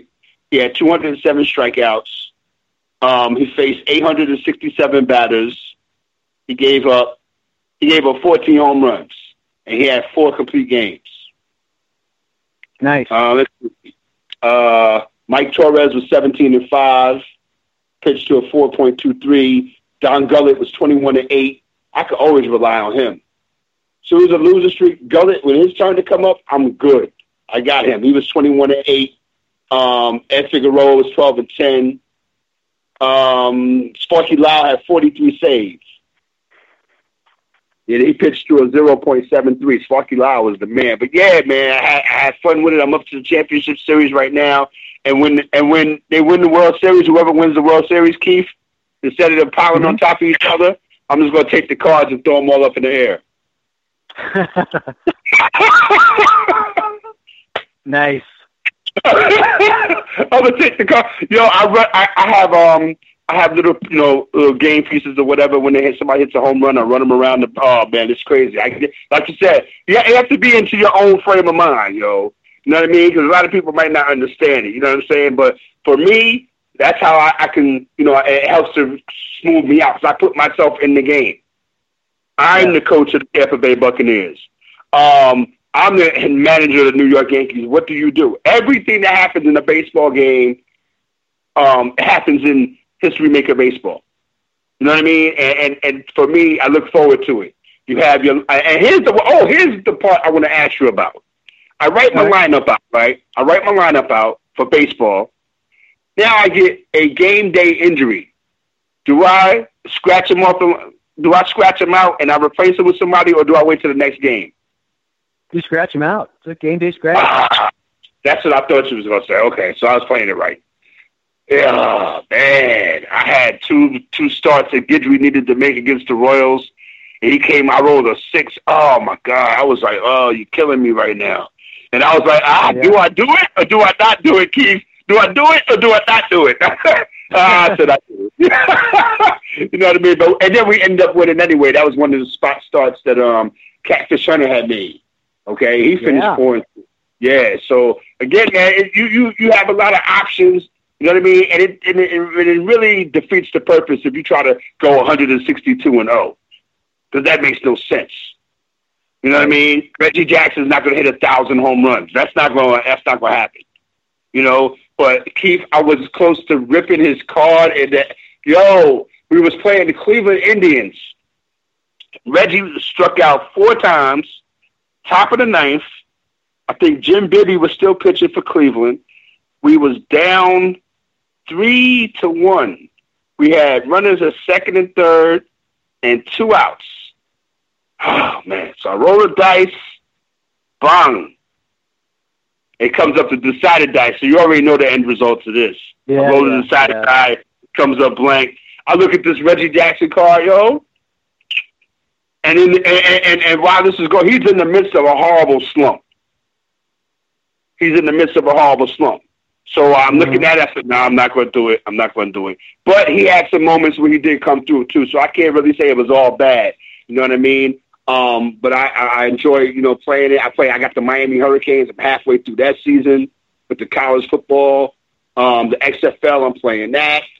I got it. I'm a big fan, man. So I'm really looking forward to the Play Not Con convention. And it's gonna be great. I think that the only thing, like you said, will be missing is the personal interaction. You know what I mean? But we'll get that. Anything that you could do in a personal interaction, we should be able to do. Seeing each other, you want to exchange numbers, whatever. You could still do that. So I think that it might be a pioneering situation where you might find other groups that want to do something like this. But hey, I'm down to do the test run. I'm looking forward to day 1 and day 2. The college football thing is when Can you talk about a couple of the teams that you have in the college football tournament? Yeah.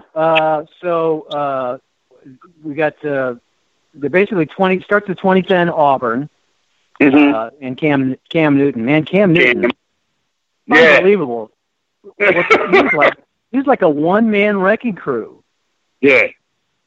Unbelievable. So, there's 2010 Auburn, 2009 Alabama with Mark Ingram. There's I just finished the ratings for 1995 Nebraska Cornhuskers. Okay. Man, oh my gosh. Can that is that Tommy Frazier? Yeah, Tommy Frazier, right? Okay. Yep. Okay.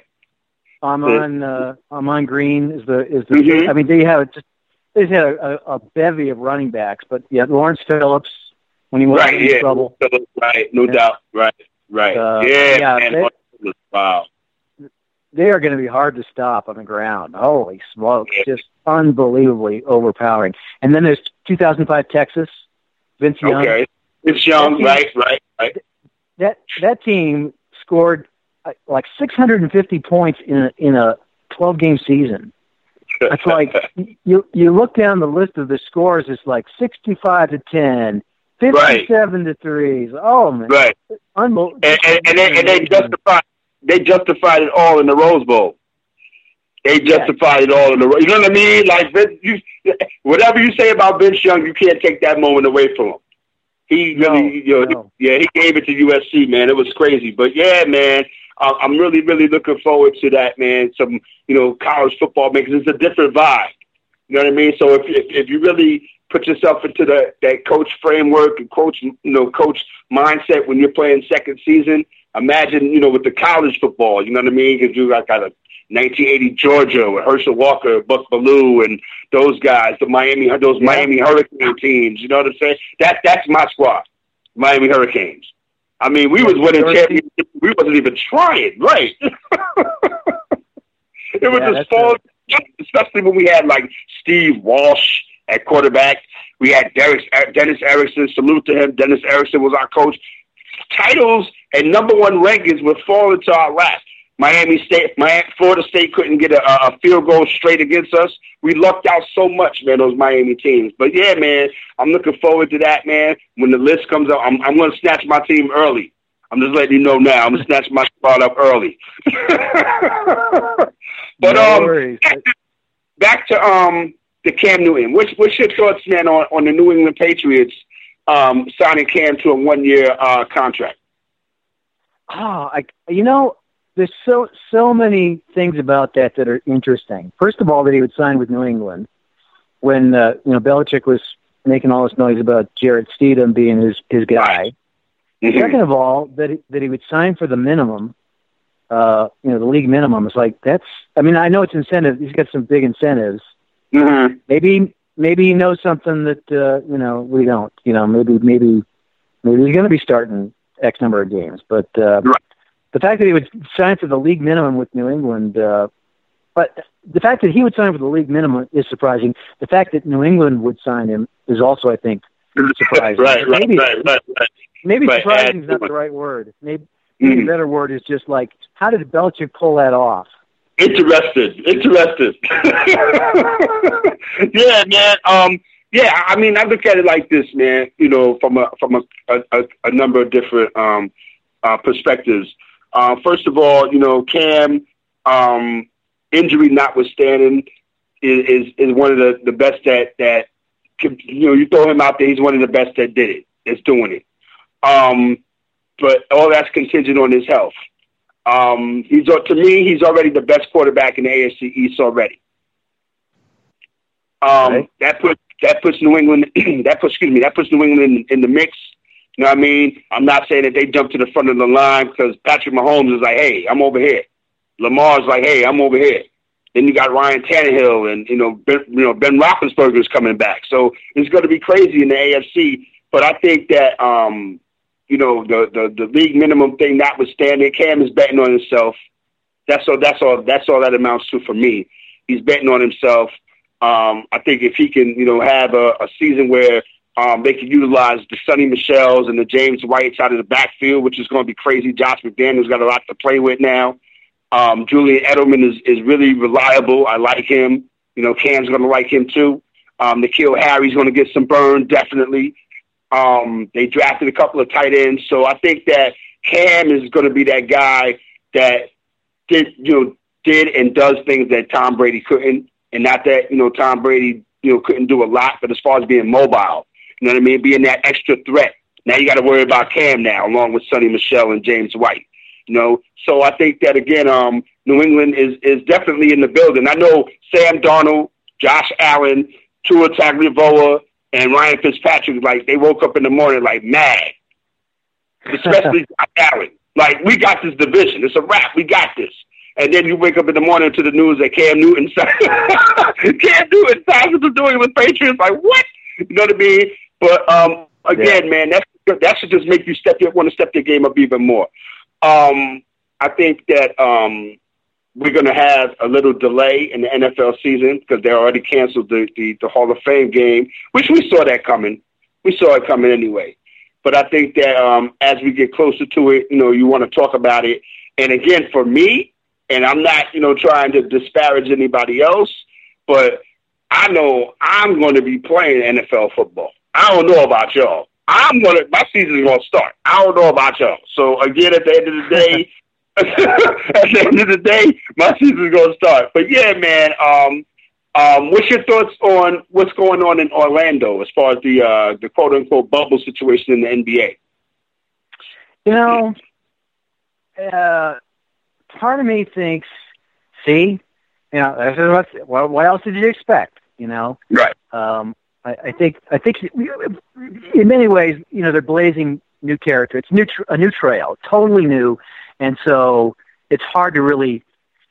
It's hard to be upset or to be, you know, I told you so, or see, they never should have done that. I mean, right.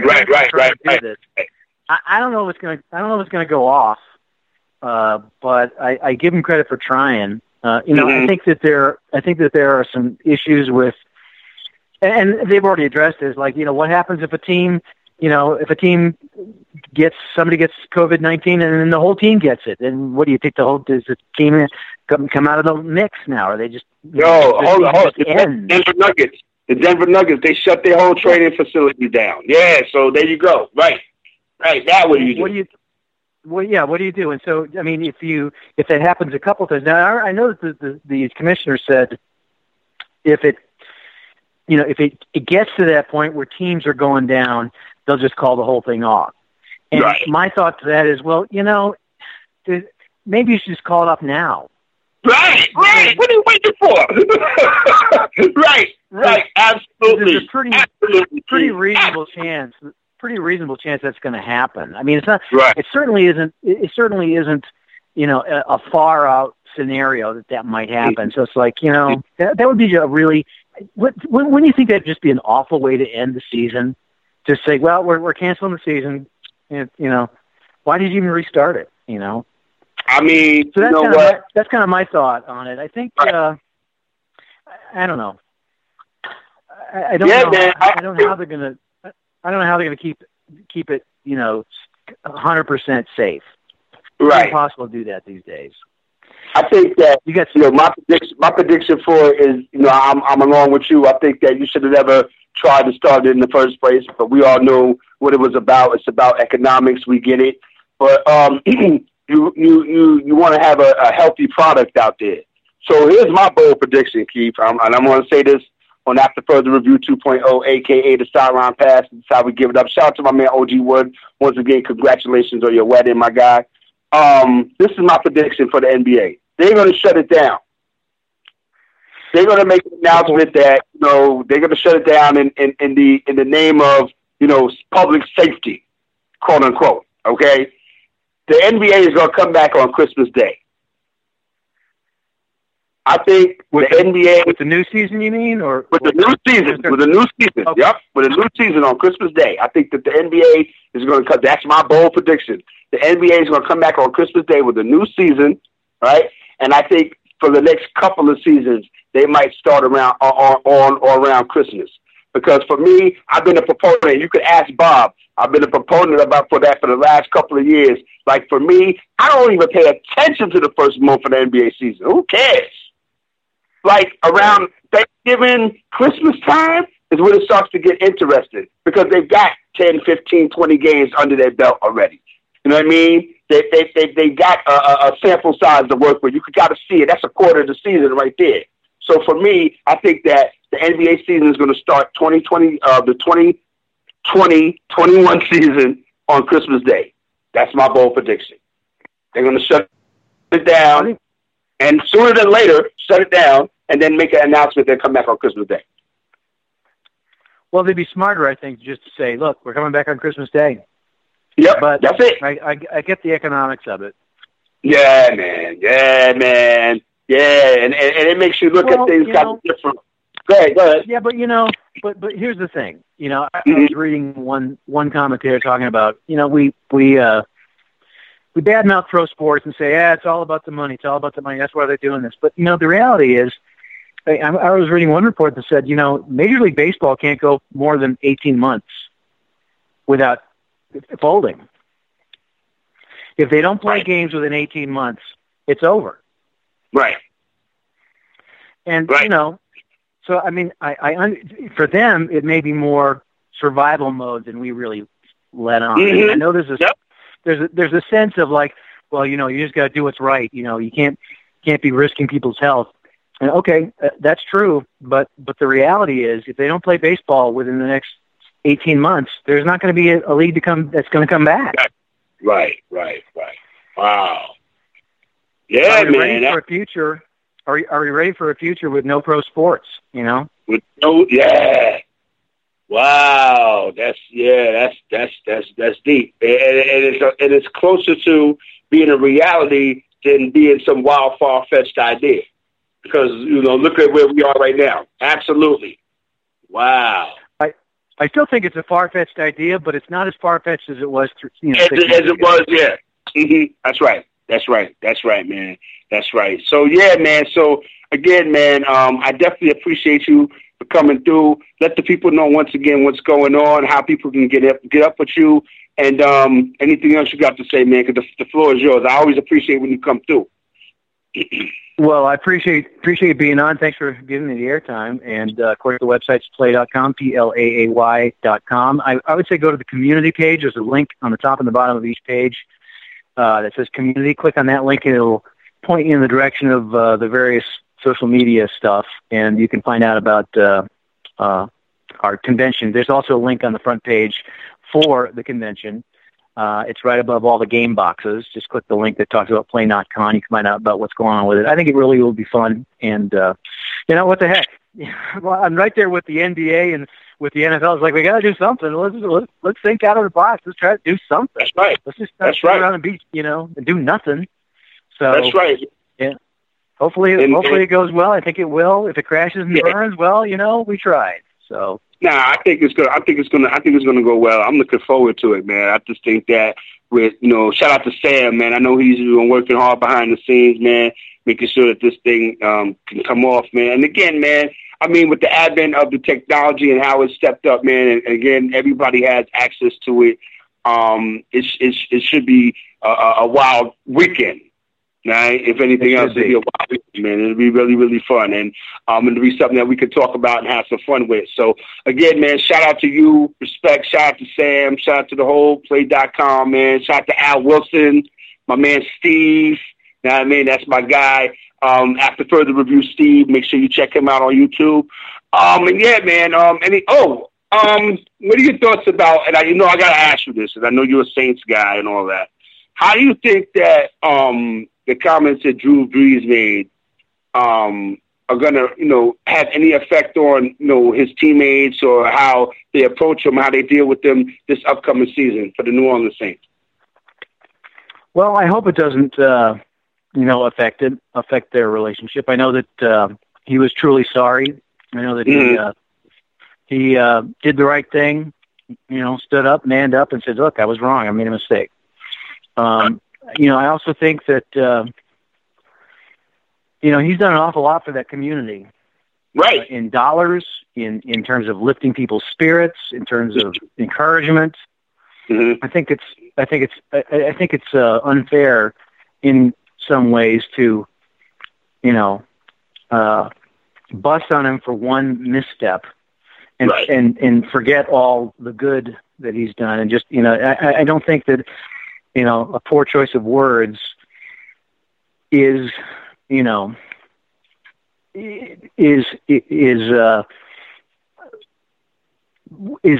that should be paid for with exile and mm-hmm. contempt and a total obliteration of all the good that he's done.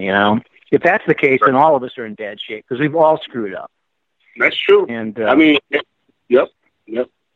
But that's not to say. I mean, hopefully, I don't know that that's gonna. I don't know what the locker room is going to be like.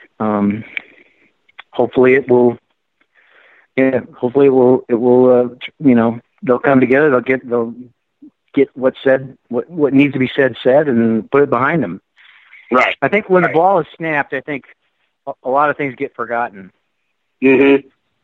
No doubt. Hopefully that'll be the case. No doubt. What do you think? I mean, again, at the end of the day, I kind of, concur with what you're saying. He's done, Drew Brees has done a lot. for the community. Again, at the end of the day, all of us can stand to learn something. You know what I mean? And again, if this is a teachable moment for Drew Brees, and so be it. Again, like you said, one misstep should not take away years of progress being made as far as being there. Okay, so I'm not gonna get into the nuts and bolts of that, but I think that again, I think the locker room is going to be what it was going to be, even if Drew Brees hadn't said it. All right, it's going to be a situation where they're going to try to win the Super Bowl. Period. Yeah. You know what I mean? So, and you got Jameis Winston. So good luck with that. He's going to finally complete some passes with the Tampa Bay Buccaneers. Oh my gosh, that's right. You're a Bucs fan. What do you think about him coming to New Orleans? That's craziness. Hey man, listen. Listen, man. Somebody had to do it, and we can have another half-hour conversation about how Jameis Winston felt like he was being underpaid, and he took a pay cut. Yeah, he took a pay cut. Who was going to pay you $30 million for 30 plus interceptions? I don't, and Bob will tell you, and Keith, I'm a big the Buccaneers are my team. I'm a Jameis Winston dude, but I can only put up with so much, color blindness, man. If I could say it like that, you throw into the wrong team. His first pass was a pick six, Keith. Ever in the NFL was a pick six. That told me all I need to know. He's come to the right place to rehabilitate his career. That's for sure. Right. If anybody can rehabilitate him, it's Sean Payton. Yep. And again, he, hopefully it's a fresh start for him. You know what I mean? They could do some things. And at the end of the day, I'm more worried about my situation with my quarterback, with Tom Brady, man. And I'm just hoping it's going to go one of two ways, Keith. It's not going to be no gray area. It's going to go one of two ways. It's going to go very, very good, or it's going to go very, very bad. And I'm more leaning. I'm hopeful because I'm a Buccaneers fan, but I'm kind of fearful at the same time. Like, I'm not trusting this. I'm not really trusting it because all it takes is one knee or shoulder or hamstring or groin. It's a wrap. It's a wrap. So we're back to square, and we'll be back to square one in 2 years anyway after Brady's finished. So what do we do? Yeah, one final thought here, because I know you're up against your time limit too, but I wonder if the lack of training, with all teams kind of having to shut down their training and all their off-season camps, their OTAs, you wonder if that's going to have an effect on the older guys. If that will make them more prone to injury, or you wonder if they're not doing the same kind of intense, working out, and a lot of it's mental, but a lot of it's physical. If they're not doing that, you wonder if that's going to have an effect on their how they're going to look when they finally do come back. I wonder. Right. I'm talking about Brees and Brady. Right. And Phillip Rivers. Absolutely. So we could definitely talk about that. Yo, Keith, man, I definitely appreciate you, man. Hanging out. We did a little overtime. I hope Bob is cool with that. That's my man, Pretty Bob, in the house. Shout out to OG Wood. Congratulations on your wedding again, man. This is After Further Review 2.0, a.k.a. the Sideline Pass. I appreciate Keith, man. Play.com. August the 8th, 2020. Go to play.com for details and information and all that. I will definitely be in the building, and we're going to have some fun with it. Thanks for everybody for checking me out, man. You know how to get at me at RMDesk on Twitter, After Further Review 2.0, a.k.a. the Sideline Pass on Facebook. All right? That's it. We're about to get up out of here. Pretty Bob, man. Take me home, man. We out.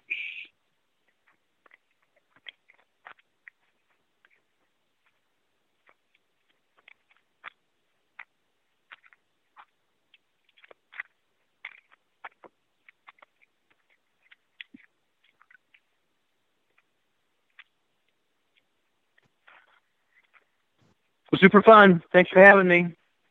Talk again soon.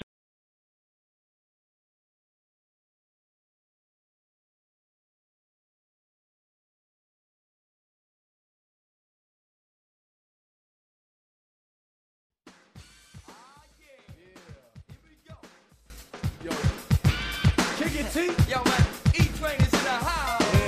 Yeah.